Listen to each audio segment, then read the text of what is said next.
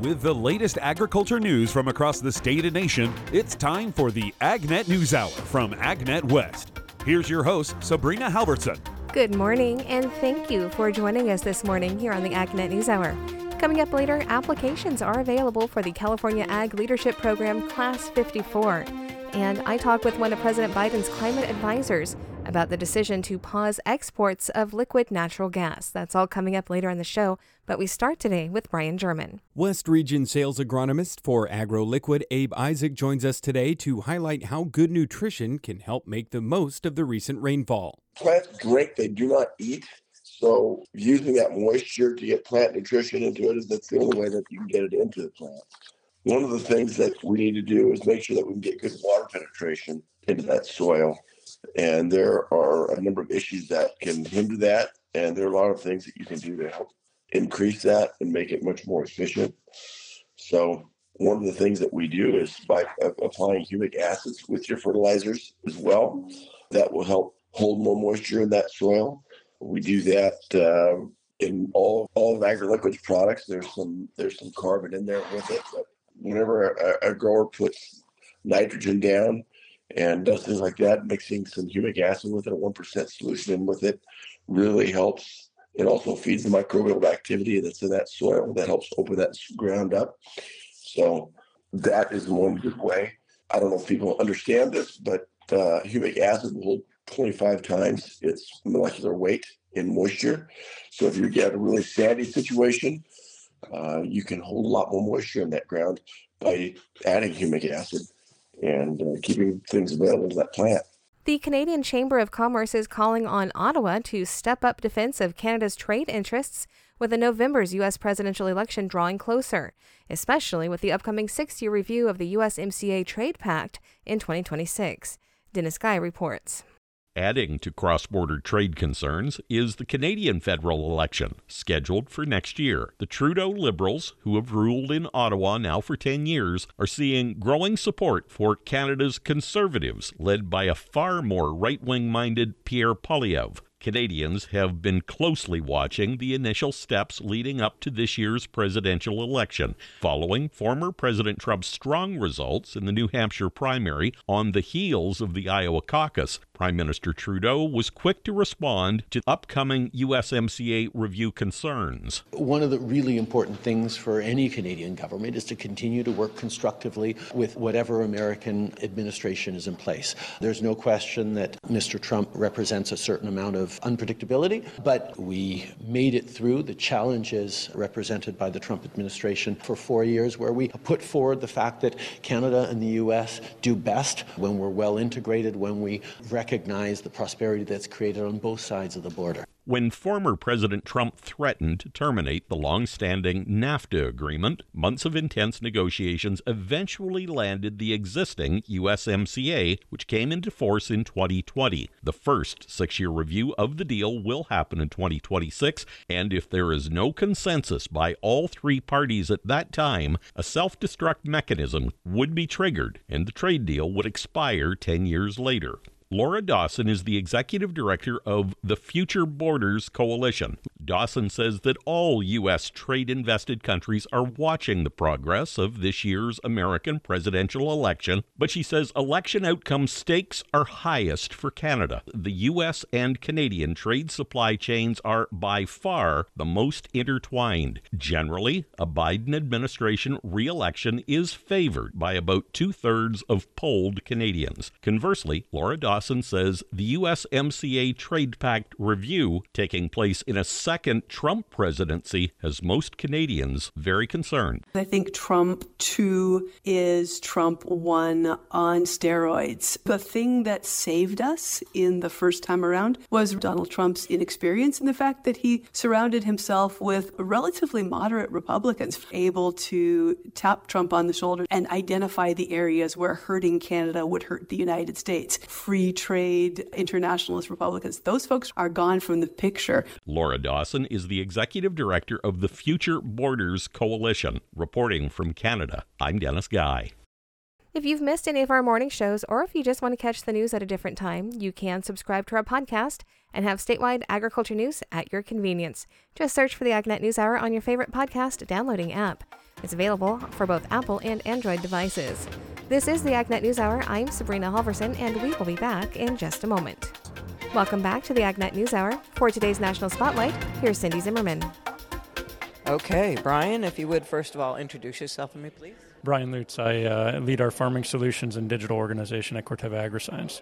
Well, Corteva is the title sponsor here at the Vision Conference, and you just gave the keynote address here on day 2 on exploring cross-industry synergies to enable the ag tech revolution. Your main thing was enabling technology versus solutions. Explain the difference between an enabling technology versus a solution. Yeah, so, I think we're at a pretty unique point of the history of ag tech, or the evolution of ag tech.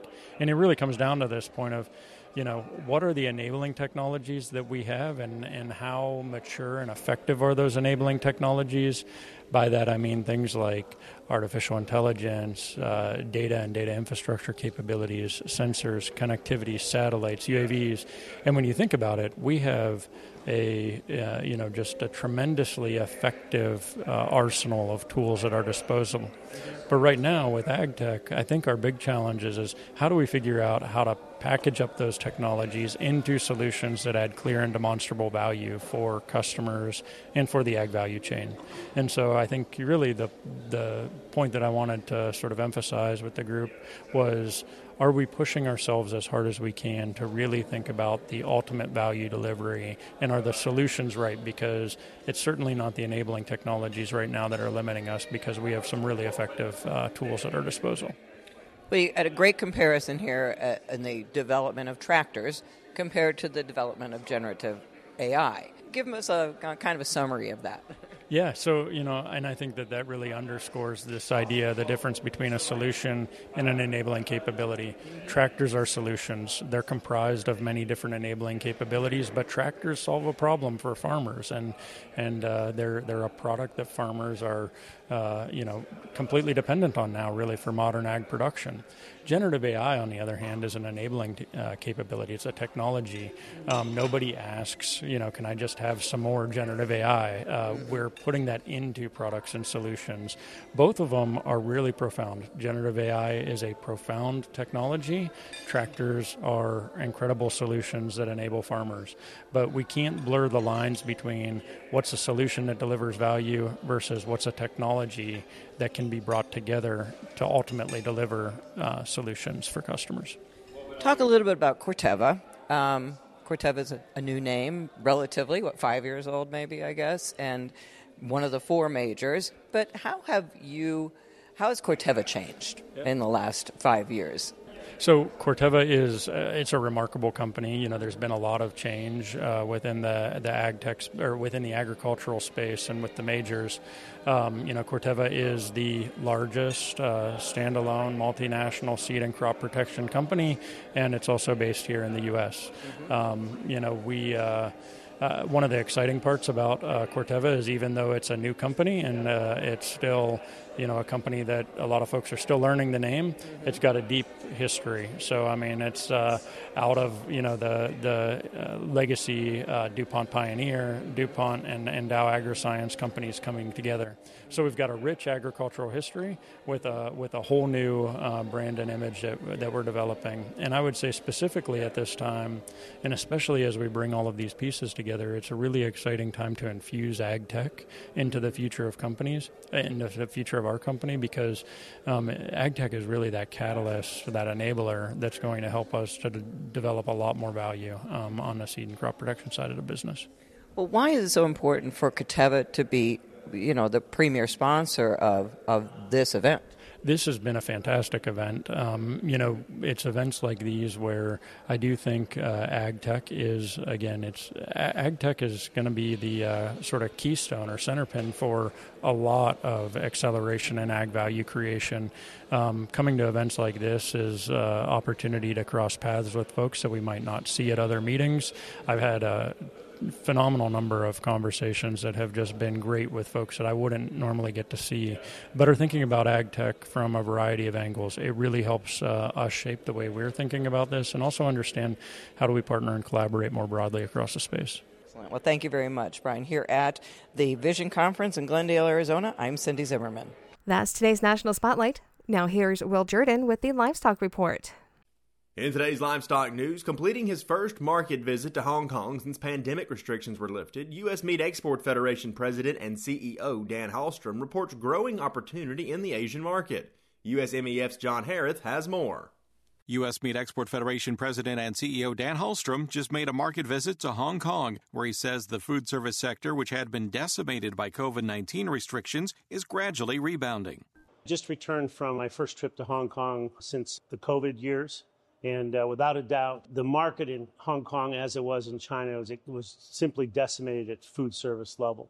So it was encouraging to see a rebound that was, it's definitely started. The business is not back to normal yet, but you can see some definite improvements on the food service side, especially on U.S. beef products. A lot of people think Hong Kong and China are the same. They're two different markets, and Hong Kong is a legitimate market in and of itself. We have data through 11 months. We'll have December here in a few weeks, but we're going to be over $400 million in U.S. beef exported to Hong Kong. So a significant market, a significant value-added market with a lot of high-end products like U.S. Wagyu cuts going in there as well. For the U.S. Meat Export Federation, I'm John Harris.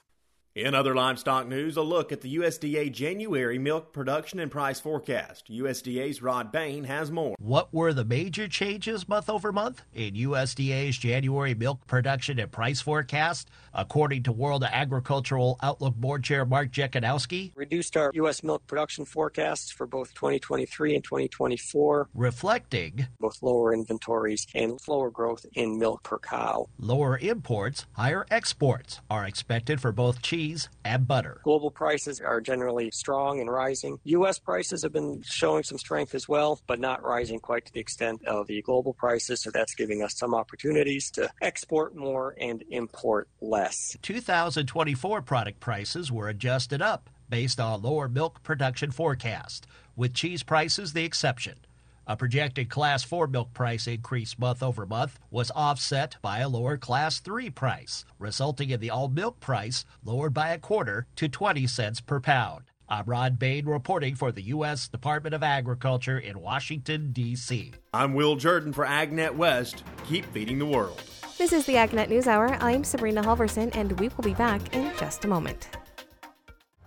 Welcome back to the AgNet News Hour. I'm Sabrina Halvorson. Coming up in a few moments, we'll have today's This Land of Ours report, but first, more of the day's agriculture news. And with today's AgNet West headlines, here's AgNet West Farm News Director Brian German. California certified organic farmers will be leading a trade mission to Mexico in June in collaboration with the California Department of Food and Agriculture. CCOF is inviting representatives from companies involved in organic specialty crop production who are interested in exporting or expanding exports to Mexico. Eligibility criteria include the ability and willingness to travel to Guadalajara and Mexico City from June 17th through the 21st, current exporting or genuine interest and capacity to export organic specialty crops to Mexico, business affiliation with a California-based specialty crop production company, and sufficient funding to cover airfare and some meals. The delegation will cover hotels, in-country transportation, and some meals through a USDA specialty crop grant. More information about the trade mission is available at ccof.org.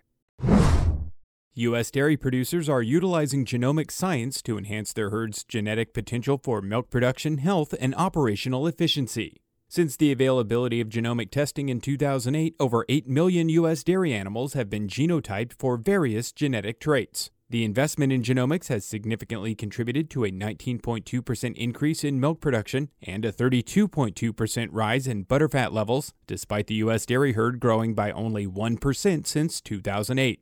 The CoBank's Knowledge Exchange report highlights the sustainability impact of genomic adoption, noting that fewer cows are needed to produce the same amount of milk, resulting in reduced methane production, a smaller carbon footprint, and improved resource efficiency. The report suggests that genomics has enormous potential to further reduce methane production and enhance the sustainability of dairy operations in the future. farmers and ranchers are encouraged to plan for the future, which may involve setting up a trust. Trust and estate attorney Polly Dobbs highlighted some of the things producers will want to keep in mind. They need to keep it flexible. And what they need to know is the trust they're creating should be customized to fit their family, their assets, their goals. Almost every farmer I talk to has heard a horror story about a trust that went wrong in another family. And so they don't want anything to do with the trust. And the thing to keep in mind is this is your trust and it needs to be customized and it needs to be flexible. Something I should add is talking to other growers in your region. So probably not your town, maybe not your county, because at a certain point, the bigger your operation gets, the more your land value appreciates, you outgrow your local advisors. And that's just the natural progression of things. The California Rice Commission's activated the online submission platform for farm evaluation and nitrogen management plans. Rice growers are required to submit these plans to the CRC every 5 years under the Central Valley Water Board waste discharge requirement. The farm evaluation provides information on growers' implementation of the order's requirements, and CRC will compile the data for submission to the Water Board.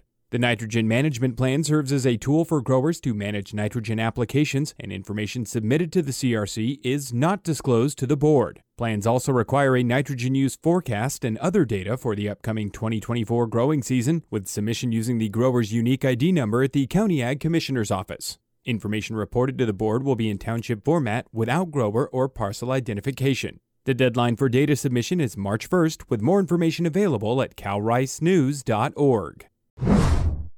Applications are now open for Class 54 of the California Agricultural Leadership Program.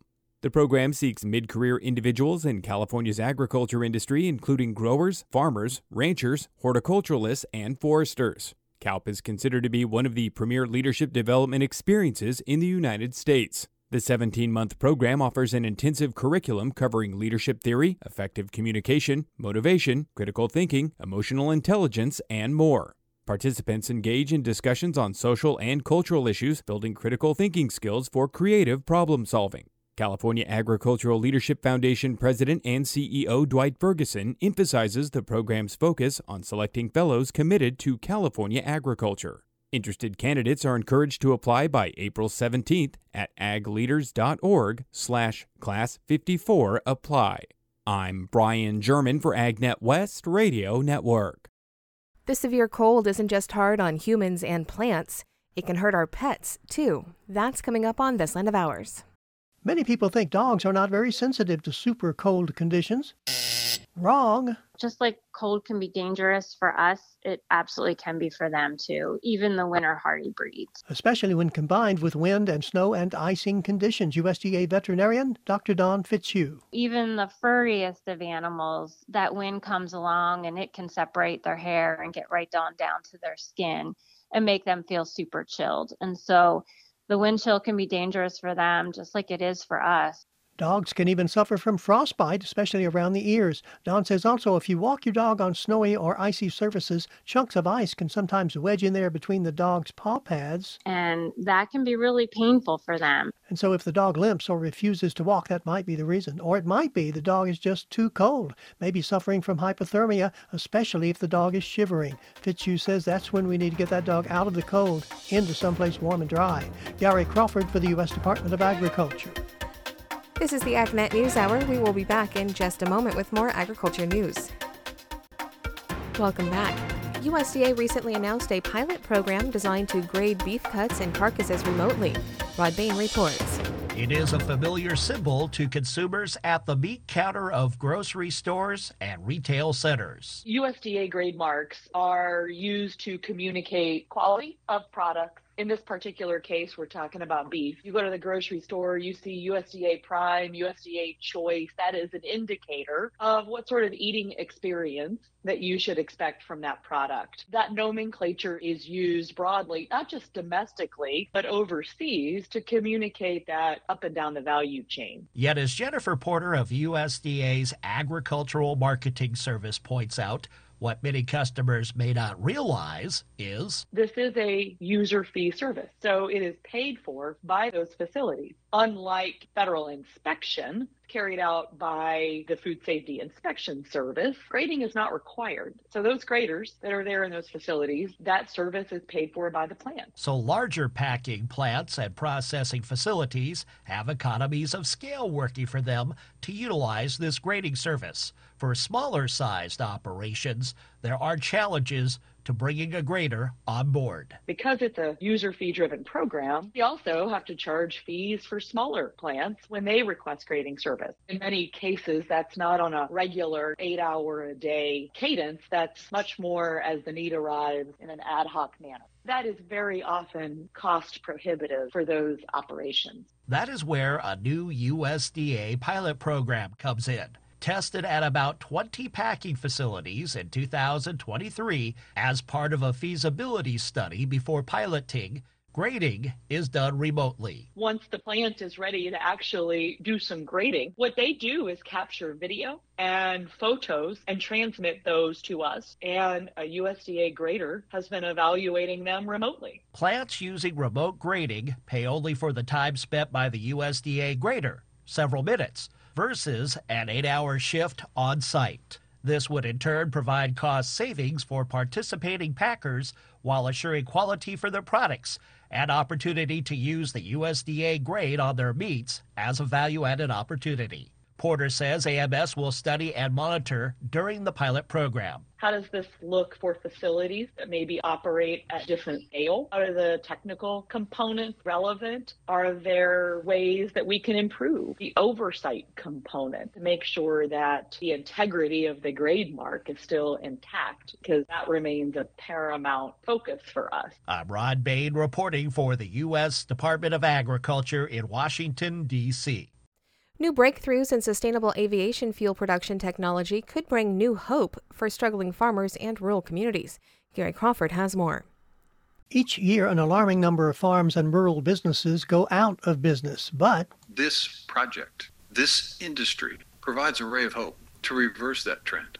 Agriculture Secretary Tom Vilsack, the project and industry he's talking about is the conversion of ethanol into sustainable aviation fuel. He was in Soperton, Georgia Wednesday for the grand opening of the world's first ethanol to sustainable aviation fuels plant. Meg Whitty, vice president of the Lanza Jet Company, the company that built the facility. Tom Vilsack says if things go as planned, there could be plants like this all across the country generating a lot of demand for the feedstock to make the ethanol. There need to be and ought to be multiple feedstocks in order for this market opportunity to be available all over the United States, not just in one or two regions of the country. Vilsack says the sustainable aviation fuel industry could bring new jobs for rural residents, new markets for farmers. Gary Crawford for the U.S. Department of Agriculture. Agriculture Secretary Tom Vilsack gives us his personal take on why developing the sustainable aviation fuels industry is important. It's not just about an industry, a new industry, as important as it is. It's not just, Dave, about the environment and taking on that climate change, as globally important as it is. For me, in the position I have, the experiences I've had in representing farmers and understanding them, this is about creating the opportunity for folks to do what they love to do and to pass it on to the next generation. And in doing so, preserve and protect a value system that's critically important to our national security and to our very essence. That's Agriculture Secretary Tom Vilsack. The National Association of State Departments of Agriculture set the organization's primary areas of policy focus for 2024. NASDA CEO Ted McKinney says a new farm bill is at the top of their priority list. The primary piece of legislation that supports farmers and ranchers, supports those who need nutrition, but also brings along a lot of the structure for how industry is regulated. So, of course, we're going to be very involved because we are co-regulators in our states. Most people think that EPA, FDA, USDA are the regulators, and they are. But most people don't know that a lot, I dare say most of the regulations that are instituted by Congress and then shaped by those agencies, it's all handed off to state departments of ag. So we take a great deal of interest in shaping those properly because we say with pride, we're the closest to that farmer, that rancher, that processor. So you bet we're going to be involved in any number of areas. McKinney is still holding out hope that a farm bill gets done this year. I'll start by saying I tend to be a bit more on the optimistic side. Life's pretty miserable if you're always negative. I think there is still a chance, but as every day goes by without getting the appropriations part done, notwithstanding, I think, a strong desire to get to Farm Bill, you just lose floor time in Congress. Our view is that we really need to get this done by March and April. We know that the leadership of both the House and Senate Ag Committee want to do that, but it's floor time that's becoming the pinch point now. One overlooked area of the Farm Bill that NASDA is pushing for is improving agricultural research. We're putting a real push on the need for funding for research. It's important. People say that. But gosh, the last two farm bills, it's been 6th out of 5 in priorities, 11th out of 10. And man, are we falling behind on the international stage in terms of our support for ag research. We can't always leave that to the corporations. Another aspect that needs improvement is agricultural trade, he says. We're lifting up international trade, and for sure, the current administration's paying some attention to that, but the complete walk away from what I've always known as a free trade agreement and the focus on market access, which is largely bringing tariffs down, has just been vacated. There's no attention at all being paid to that. We're lifting up trade policy. Again, NASDA CEO Ted McKinney. This is the AgNet News Hour. I'm Sabrina Halvorson, and we will be back in just a moment. Welcome back to the AgNet News Hour. I'm Sabrina Halvorson. Friday morning, the Biden administration announced a temporary pause on pending decisions of liquefied natural gas exports, or LNG, with the exception of unanticipated and immediate national security emergencies. The announcement said that during this period, they will take a hard look at the impacts of LNG exports on energy costs, America's energy security, and the environment. Now, within a few hours of that announcement, a group of Republican senators sent a letter to President Biden and Energy Secretary Jennifer Granholm. CC'd on that letter was Ali Zaidi, assistant to the president and national climate advisor. I talked with Zaidi on Friday to get more information about the decision and why it was made. That is today's featured interview. Can you tell me a little bit about the announcement and why this decision was made? The Department of Energy, on a routine basis, updates the analysis, the economic and environmental analysis that it uses to make decisions about exports of U.S. LNG to countries around the world, in particular non-free trade agreement countries. Given what has already been approved, given the fact that the U.S. is already the number one exporter of LNG, and the climate imperative, to make sure we're really understanding what are the impacts of this from a climate perspective, as well as the imperative to get this right for our consumers, for our communities, looking at energy costs, looking at burdens on frontline folks. The department is taking a pause and going to take that hard look, make sure the analysis is up to date so that they're making the best decisions on behalf of the American people. So almost immediately there was a letter put out by 25 or so Republican senators, and I do want to point out that it was a very partisan letter, going against this decision and saying that it's that it could have some significant economic, environmental, and national security consequences. Do you have a response to those allegations? Look, the purpose of the DOE pause is to make sure that we're digging into the potential impacts of continued approvals. There are already approvals that will quadruple the amount of exports that are already underway. And so the department is being responsible and before it continues to approve, taking a look at what the implications are. You know, you cited the letter that you cited. I flagged for you that we've got manufacturers in this country, folks who represent thousands of facilities nationwide who've said, hey, we want you to take a look at the implications of these approvals for costs here in the United States. You've got scientists who've said, hey, we want you to take a look to make sure the best science is being integrated into the decision making. You've got frontline communities who are raising concerns and saying, hey, we want you to better understand what this means. The Department of Energy is being responsive to all the stakeholders by having an open process that allows people to provide input, and then they'll update the analysis and make decisions based on that. And let's talk about what exactly a pause is. This was not a decision saying we're ending this completely. What does the pause mean? It means that while the department is updating its economic and environmental analysis, it will not be approving or denying these applications to export gas from the United States to non-free trade countries overseas during that period. You've twice have made sure to specify that they are non-free trade countries. Why is that important? Because that's the authority that the Department of Energy has. So just want to be very clear about the authority that they have on which they're exercising this discretion. How long does the analysis usually take, or how long could it take?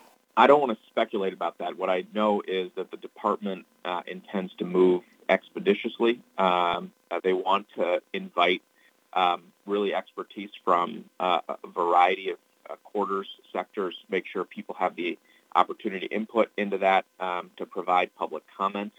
And once that's completed in a matter of months, then you'll see the department be able to apply that updated analysis to future decisions. So coming from your perspective for climate and for trying to improve the climate, looking at these issues so closely and taking a moment to pause and to do full analysis, what does this mean for or I shouldn't say does, but what could this mean for climate and for improving the climate? Well, I think at a time when the climate crisis is showing up in communities all across the United States and around the world, it's really important for us when we don't understand the full implications of what something that the government is doing results in, that we take a step back and we take a hard look. So after the analysis is done, is there public record of this? Is this something that people can go into and look and see for themselves what results were, found?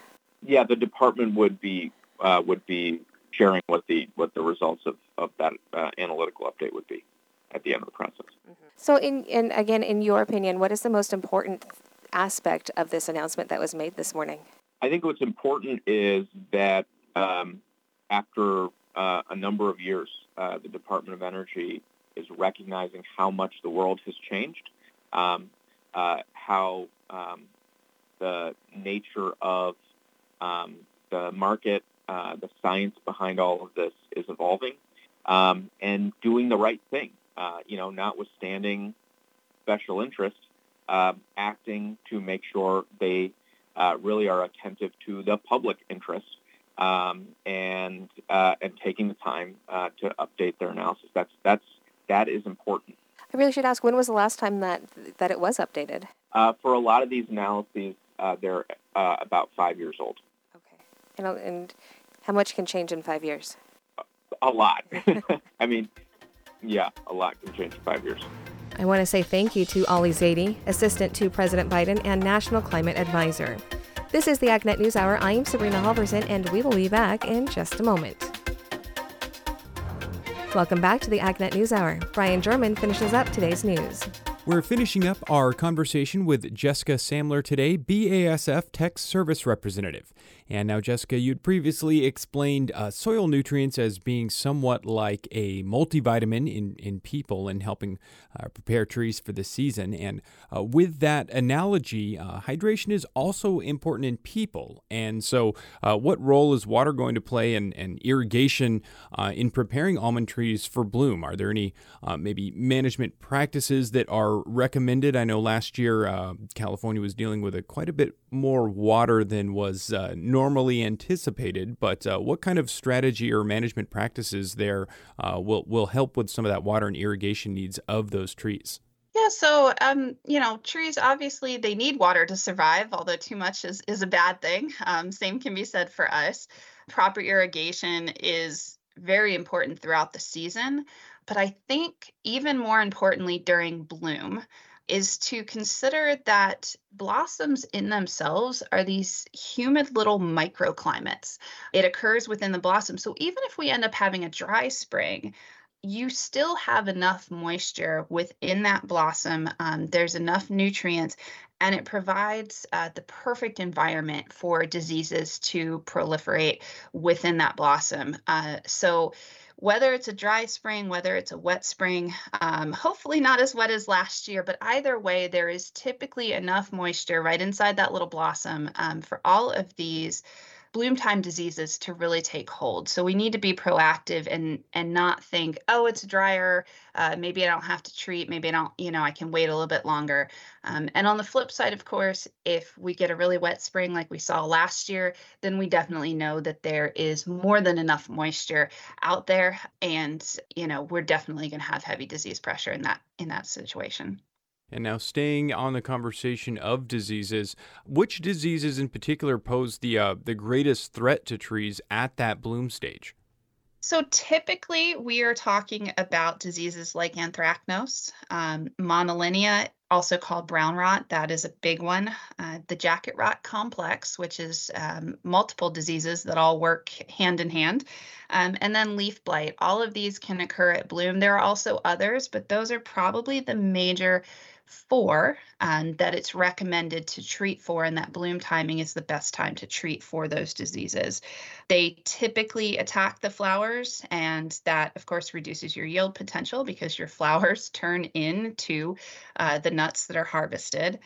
But some of those diseases, like brown rot or monolinea, if it's not adequately controlled, it can move from the blossom into the woody tissue. And now you're combating a wood disease, which is 10 times harder to treat effectively versus just controlling it when it's still external and on the blossoms. And now continuing a little bit with some of those disease management approaches there, growers are also going to be dealing with pests as well. And so how does an integrated approach to addressing both of those things, how does that contribute to maintaining healthy blossoms during bloom and ultimately some better yield for growers there? Yeah, an innovative approach absolutely gives you the strongest chance of success to keep both your pests and your diseases controlled. It's going to reduce any chance of resistance taking hold and becoming a problem. And it, at the end of the day, will maximize your yield potential. And we have so many tools available to us. We have strong, effective fungicides like Maravon that mitigate stress. We also need to make sure that we're rotating our frac groups as well. You don't want to keep using the same active ingredient or the same active ingredient class, mode of action class. You don't want to use those back to back because that can cause future problems down the road. It can lead to resistance buildup. So anything that we can do, whether it is from a chemical pest management standpoint, whether it is cultural practices such as good sanitation during the winter that helps reduce your pest population later on in the season. All of these things are critically important to making sure that we are being good stewards of the crop, but also that we're maximizing the yield we can get at the end of the season. That's today's top agriculture news. I'm Sabrina Halvorson. Thank you for sharing your morning with us. To get more information on the topics you heard today, visit AgNet West online at agnetwest.com. You can also stay connected by following us on our social media at AgNet West on Facebook, Instagram, and Twitter. You can also find our broadcast team of Brian German and Sabrina Halvorson on Facebook and Twitter. Thank you for listening to the AgNet News Hour from AgNet West. AgNet West Radio Network, your primary choice for agriculture news.